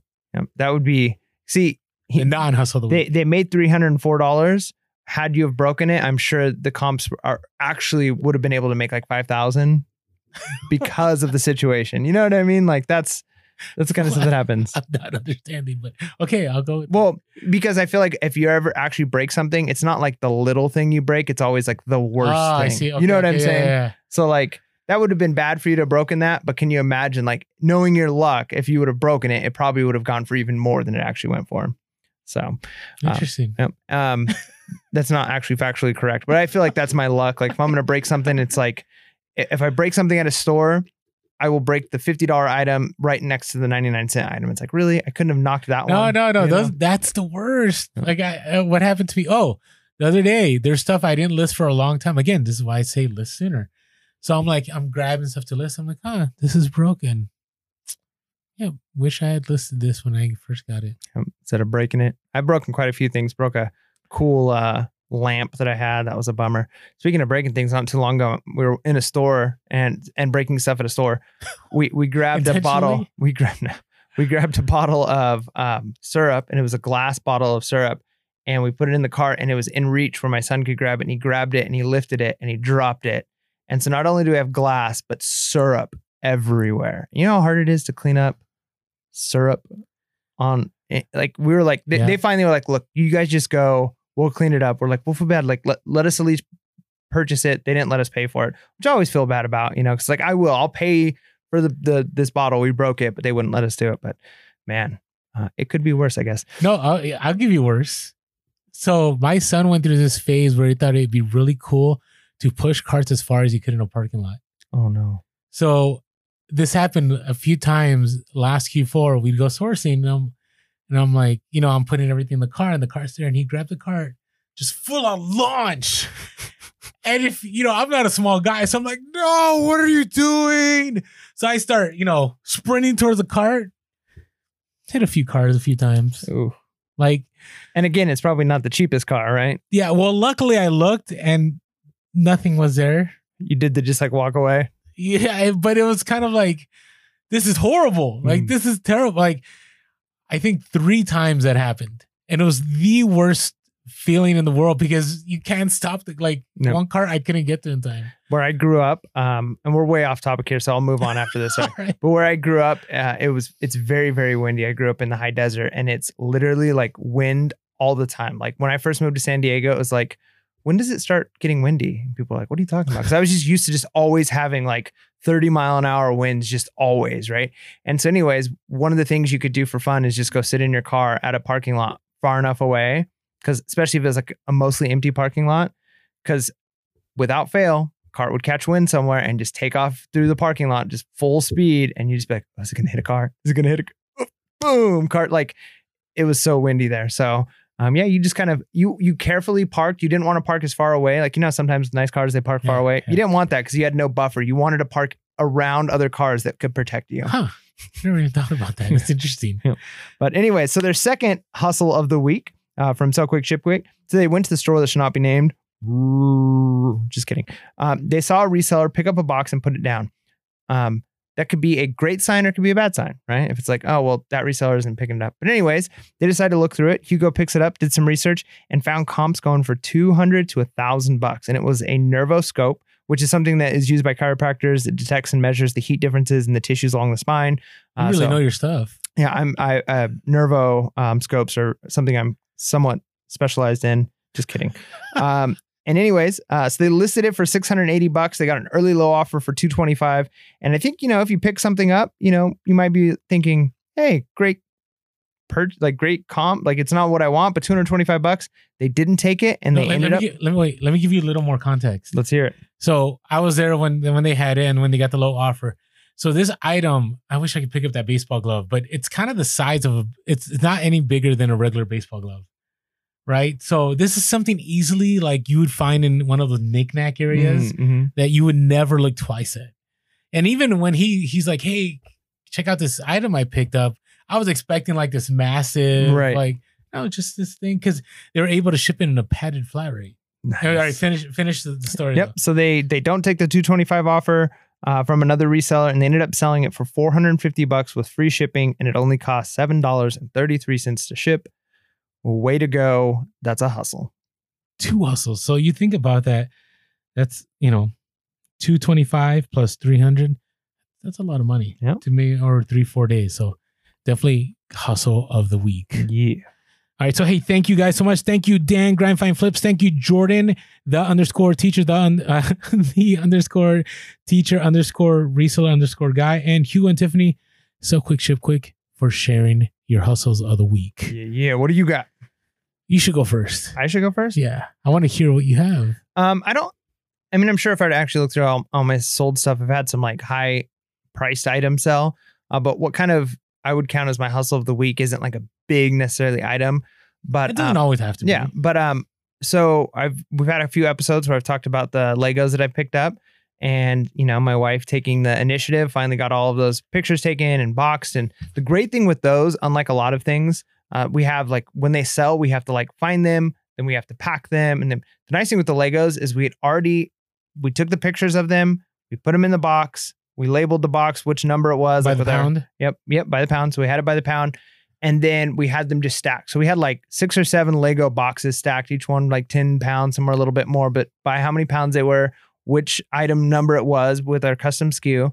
And over the last few weeks, we've sold them all. So ended up making, decent money off of them. Not as much as I was kind of hoping to make. But the nice thing was, other than the initial taking pictures and weighing, it was like, one of those Lego boxes sold. So I just had to find like Lego box 3B. Boom, there it is. Print the sticker out, ship it out. Nice. Yeah. So it's a hustle just because, it was a lot of work. I probably sat on Legos in several totes for months and months and months. And then, finally got them listed and got them sold. And you know how many of my Lego bulk lots sold? Did you sell them all? 0. Ooh. I bet you I know why. Why? Because I was your competition and I outpriced you. You probably did. Because, I thought those would sell like that. Nope. They're still sitting there. And I have this mega Bionicle lot that's for over $500. Still waiting for the right buyer. But maybe I'll be waiting until infinity and beyond. Yeah. Who knows? That should be another t-shirt of ours. Waiting for the right buyer. It's worth millions. Just waiting for the right buyer. Yeah. Well, no, that maybe I need it. Maybe I need to do that sell-through rate thing. All right. My hustle of the week. So I'm happy about my hustle of the week on multiple levels. So I think this was a hustle of the week not when I told it the first time around, but it's something I shared probably, I think it was like episode 3, the global shipping episode. I can't remember. So a couple of years ago, I was at the store that shall not be named. And this was a store that I had really good connections with. I was friends with everybody, and now all those people are gone. There's like maybe one of the individuals left there. And so they understood what things I was looking for. So when I went, I was waiting and there was a train set there. And the train set, I think they had it like at $100. And I'm like, I could still make money. But you know what? I don't want to put $100 into something I'm not 100% about. So I waited until it went eventually 50% off. And so it went 50% off. And it actually was sitting outside. And no one picked it up. Just sitting out there. Like at first it was on top of a shelf, like a glass case shelf. And then eventually they moved it outside so it'll move quick and no one picked it up. So I picked it up and I went home and I'm like, oh, I have to set this up here. Here's what you have to know about train sets. Now, I love selling trains individual, like, the cars and the caboose and the locomotive and so on. But this, in order to make money on this, you have to put it all together. And here's the difficulty is that when you put it all together, all the tracks have to exactly align for the current to run through for the train. So if one is off, the current's not going to run through and you can't shoot a video of it. So I spent about an hour and a half getting that thing together. So annoying. So got it together. Then you got to shoot the video and you hope everything works. So everything worked. Now, here's the thing with the tracks. There was no manual. And not all the pieces, some of the pieces have to be the exact same piece to match up with the other one. That's another reason of the pain. So I took a picture. I put it in my son's closet for a year and a half. Just sat there. Now, I did list it and everything.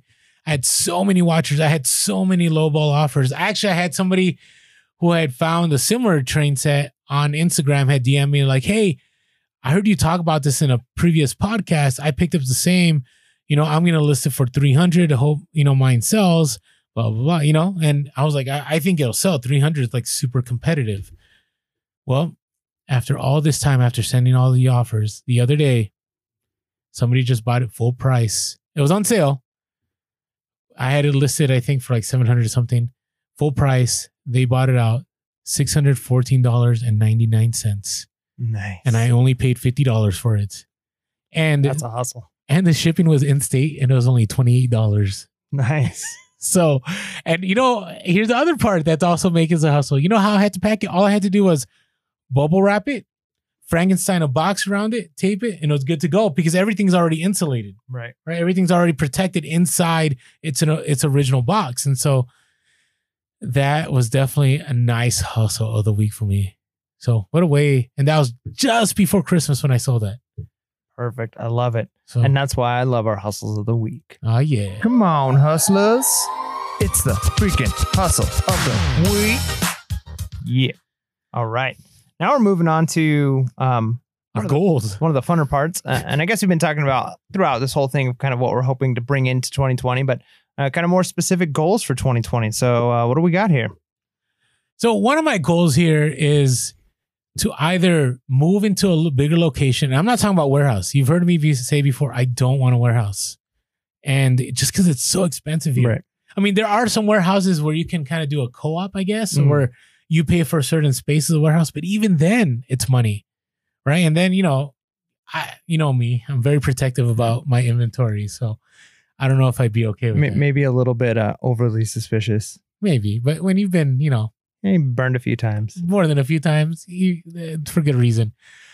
And so not doing that, I actually thought about renting. Do you know where that, anyways, in town, there's a building that used to be like a library and it's no longer. And they actually were renting like office suites there at one time. Huh. And I thought about renting out an office suite. But then I was like, no, because then I'm going to feel like I'm going to work every day. Right. I keep rationalizing myself out of a bigger space. So I kind of have to make a decision this next year because my inventory is getting to a place where it's too much. So I have a storage unit full of my hard goods and some other stuff. Then, and within my home, I have all the, the stuff I really care about. And, I have 3 closets full of clothing, like just hanging there. And to be frank, 2 of them are my kids' closets. Hey, you gotta do what you gotta do. Which they're at an age, it doesn't matter. Like everything still fits in the dresser. Yeah. But my 14-year-old's kind of like, Dad, when are you gonna move yourself out of here? I'm like, son, this pays the bills. That's right. So, I think that's a good idea. I think, and I'm sure you're gonna keep talking about like what could come of that. But I'm a big, and I know there's like that, you don't want to necessarily feel like you're going to work, but I'm a big believer that having a separate space for different things helps you stay focused, right? Like if the same place, like I used to have this problem where I would read and do work and do different things, like when laying in bed, like, okay, my wife's going to bed, so I'm going to lay in bed and I'm going to do this other stuff. I might watch some TV. I had to get rid of all of that. My bed had to be a place where I was sleeping, because otherwise my brain wouldn't shut off and I wouldn't want to go to sleep, or I'd get too tired and I just want to sleep instead of doing this other stuff. And same thing with like, you know, if the same place you do your work is the same place you do stuff that's more fun, you're going to have a hard time. Like your brain doesn't want to focus the same way. But if you can kind of compartmentalize and say, like, when I'm at this desk, this is the thing that happens here, then it's a little easier to stay focused. It definitely can be. And I know like a lot of people are like, well, I want to just be free. I don't have any constraints. But even things like this, like I heard one person say, and then I've read studies and books where it's like, this is totally true. But I was standing in line somewhere and a lady was talking to another lady and she said, she was working from home and she goes, yeah, but I get up and I get dressed and I like fully, like I do makeup and I get ready before I start my day, even working at home, because if I just stay in pajamas and stay comfortable, yeah, I mean, that's kind of the dream. And occasionally you want to do those things, but she's all, but I'm just not as productive. Like, but if I get ready as if I'm going to work, then I act differently. I treat my day differently because it's like, now I'm ready for work. And so I definitely think there's something to be said about that, having a separate place where you go and you say, this is where I do this work, or this is how I'm going to be in this situation. And it kind of focuses your brain. You're not necessarily distracted. It's not like if you do all your work at your couch, but you also watch your TV at your couch and you also eat food, you know what I mean? Then it's easier to be distracted. Where if it's like the only thing here is the work that I'm doing, yeah, you can be a little more focused. Yeah. So I don't know. I mean, there's a few things at play. I mean, here's the thing. If you have kids, when they get older, they become more expensive. Right. So I'm trying to, do the math and going, okay, and here's the thing. It's not that I'm paycheck to paycheck. It's I want to enjoy life and I want my kids to enjoy life. And I don't, if it was just about, the money, I could definitely pick up I don't know if I could pick up another, but I could definitely get to a place where I could make more than I do reselling if I really, really pursued it. And it would be probably, I would think, less work. Right. But I wouldn't have the freedom I have now. Right. So I have to be trading one for the other. The other thing is, I'm hardly ever at home. You know what I mean? I do travel a lot, even if it's in state. And so there's a part of me is like, okay, if I put money into a larger home, is it going to be worth it if I'm not there much? If I put money into a larger home, and you might be right, will it change the way I do things? I don't know. So I'm trying to figure that out. The amount of money I spend on my storage unit and, and I'm going to be doing better this next year because things were better for me in 2020.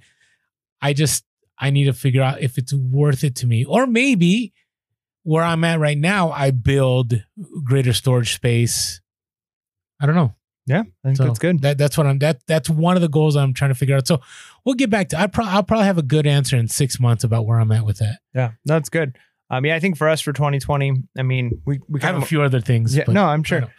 We kind of went the opposite way. We went smaller, but that is true. Instead of necessarily getting a bigger place, because we have, I think, a decent place right now where we've got all of our stuff sitting, all of our storage.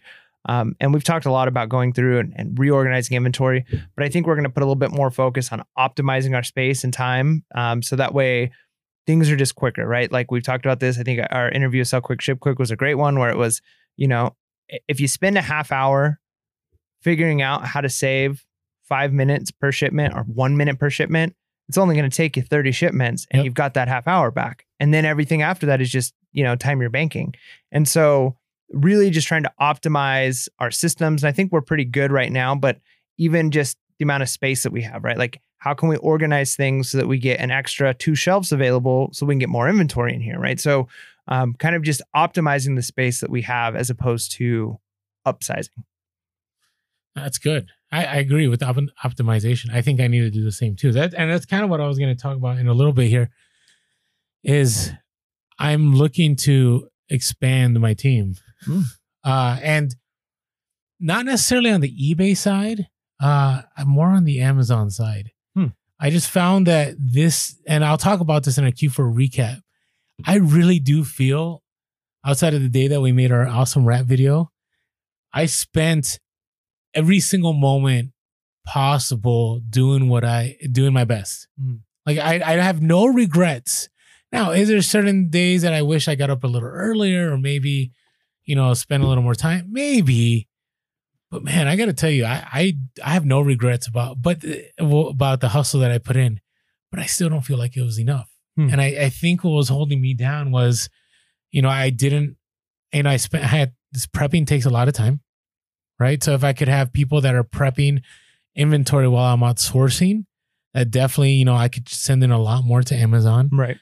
I think I spent a lot of time just dealing with trying to get supplies, or, I could also have a team that sources for me. So, the hardest thing is finding people you can trust, right? With eBay, it's a little easier. It's still not easy, but right. You're just looking for somebody to take pictures, do listings and so on. And that's a tough one, but it's different when it comes to Amazon. Right. Right. You have to get people that really care about your business. And that's the hardest one because you're never going to find somebody that really cares as much as you do. Right. Actually, this last Q4, I asked my helper and, obviously she was super busy. And I said, hey, I want to sell things right now in Q4. So I need these things listed within 24 hours. And obviously, it was a busy time for her and she couldn't do it. So I took it upon myself and I got it done. But with Amazon, the turnaround's even faster. Right. So for me, it's like, hey, if I'm going to offload all this stuff, I need this stuff prepped and ready to go in boxes ready to be shipped out, in less than a few hours. I got an idea for you. And this is just, I'm just a prep center. I'm just spitballing here. Yeah. So this could be totally terrible idea, but I know a lot of times, when people, like you said, people aren't going to care as much as you care. And if you're paying just like a base salary, even if you're like really taking care of somebody, it's not that they're not going to feel the same, but if they feel partial ownership in it, and maybe your thing is, okay, I'm going to give you X percentage of my sales, and make it small enough where it's not like if you're hustling like crazy, they're getting, a big portion of what they're not doing, but it's like, okay, the more packages that get sent in and the faster they get sent in, the larger your chunk is of like a commission, right? So it's like, for everything that sells, you're going to get X percentage of the things that you're sending in. So then the ownership is there. They do care because now they've got some skin in the game. And it's not just like, well, I only have this much time today and I've only, I'll put in my 3 hours and I'll get half as much done in 3 hours as I could get done. But if it's like, hey, I'm making a percentage of each of these sales. Yeah, let's get these boxes out of here. I hear you. The only reason I won't do that, because you're kind of getting into a partnership. And then you can get yourself into a legal scenario. Yeah, but the person's like, hey, they didn't pay me what they should have paid me, blah, blah. If I just pay a base, right? But if you did base and commission, like commission off of each item. Well, that's what I mean. That's, I don't know. I appreciate the idea. Maybe I need to look into it, but it's good. Maybe it's a good idea. For me, and this is the way I've always done it. I like it when it's just, hey, there's this flat fee. Yes. Some people do it per item. I will say I pay competitively. In comparison, I pay more than minimum wage. And so, that's why my helper is willing to do stuff, but the turnaround time. So I get what you're saying, like provide that extra motivation, and who knows? Now, here's the other catch is my oldest approached me the other day and said, hey, I want to learn about reselling. Yeah. So, maybe this is another avenue where the reselling blood is strong in this family. Yeah. Oh, there you go. Thank you. I felt like that was some Skywalker talk there, but okay. All right. What's your other goal? Okay. So another thing I'm kind of looking for in 2020, and it's one of those things, like, I know I sound like a broken record, like, but a lot of this, again, is just refining and retuning and making things better and better. But we started reselling a year and a half ago, more than a year and a half ago now. I feel like maybe a year and a half, I don't know, something like that, as a hobby. And then it became more like a business. We opened up a business bank account. We've been starting to keep track of mileage and taxes and those kinds of things. But even still, when it's like very, very part-time business, you're really only so into and focused on your numbers and keeping track of every single mile. And if it's like, oh, I forgot, I spent it on this card or this. So really just making 2020 the year where this is legitimate business, where absolutely everything, we're going to organize our receipts better. We're going to have digital backups of stuff. We're going to have all of our numbers, all of our invoices. Everything is going to be organized in a way that a Fortune 500 company would be proud to see and say, that is some solid accounting there. Like, just looking at it as it went from hobby to business hobby to this is now making a living. Right. And that shift is a big one. And again, yeah, it would have been great if we would have started off at the hobby level doing all of these things, but a lot of it just wasn't practical. Right. And now it's not just that it's practical that we do it, but it's necessary. And so we're going to be fine on taxes this year. We've got everything enough. But do I think we optimize every possible deduction?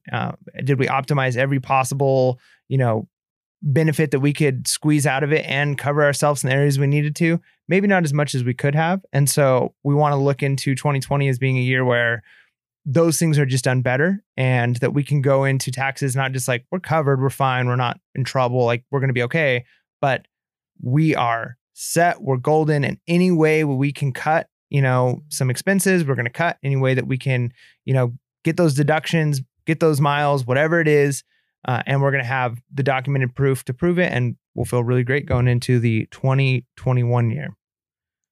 Nice. I think that's every reseller's dream. Well, I mean, it's good. I mean, that's a great goal. I just say that because I'm working on that right now. It's a lot of work because I got to a place where like, I'm going to do this during this time. And then I'm like, no, I'm going to go source. So I get that. All right. So my other one, and this is kind of an experiment, but I did a lot of buy it now with no best offer this Q4. Not a lot, but more than usual. And I loved it. Not having to haggle with people? Not having to haggle, not having to, wait for people to pay because the offer was accepted. And, until eBay, I'm hoping soon, gets global shipping on their managed payments, and hoping that they come through, like they said, where they're going to, manage payments is going to make it as somebody accepts an offer, automatically it deducts the money and puts it in your PayPal or wherever it's going to go, the new system. So I'm going to do more buy it now without best offer. I'm not going to put my whole store on there yet. I may put a quarter of my store there, but my goal is to get to a place where, because I didn't talk about this. I wish I did. I have a lot of repeat buyers now. Not like a ton, but nice. I have certain buyers that know to go to me for certain things. And so I want to make it now where it's like, hey, this is what the price is, pay for it, And so I'm going to do that more. I love haggling still, but right now I have such a terrible taste of best offer. I am so done with it. And I'm to the point that I'm kind of bothered that this hasn't been resolved yet. So I'm going to go to more buy it now. I like it. I still love you, eBay. Just take care of this. Yeah. 2020 vision.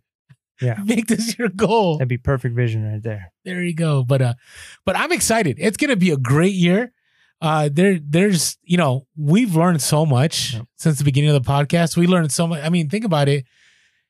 That we've done the podcast more than a year, but this is our second annual, New Year podcast. Yep. And I look forward to where we're going to be 6 months. I think in 6 months, we should do a reflection about visiting these things we talked about. Keep ourselves accountable. Yeah. Have we been able to live each day of 2020 better? There you go. Better. Yeah. And one thing I'm also kind of looking forward to, kind of like the last thing, is just traveling more. And I think reselling is opening up that door. My wife being home is opening up the door. We've already have plans. We're going to Colorado. You already made that trip, right? We got that. And then, so for 2020, we're looking at maybe going to Africa, maybe going to the Philippines, maybe going back to India or Nepal, and just doing a little bit more traveling, taking a week here, a week there. I get the time, as a teacher. So when I'm on breaks and saying, hey, let's hustle hard enough, let's have enough of our store, covered that we can get everything shipped out. We can take that week or two off. We can go travel the world, go experience things, take my son places that are just amazing, and then come back, take the store, change the handling time, and just keep it rolling, right? And I know you're going to lose some money that way. And again, we're not looking at being, multimillionaires that are running this huge warehouse, but reselling is opening up the door for us to say, let's go travel the world. No, I agree. I'm going back to what I was doing, where I'm going to be traveling once a month. I like it. Every third or fourth week. And I like traveling within the States just because I feel like I haven't traveled enough within the States. And And maybe I'll take a couple international trips. I don't know. We'll see what happens. But hey, 2020 is a year to make it better. Yeah, better. So with that being said, make sure to be real, be relevant, and be reselling. Peace.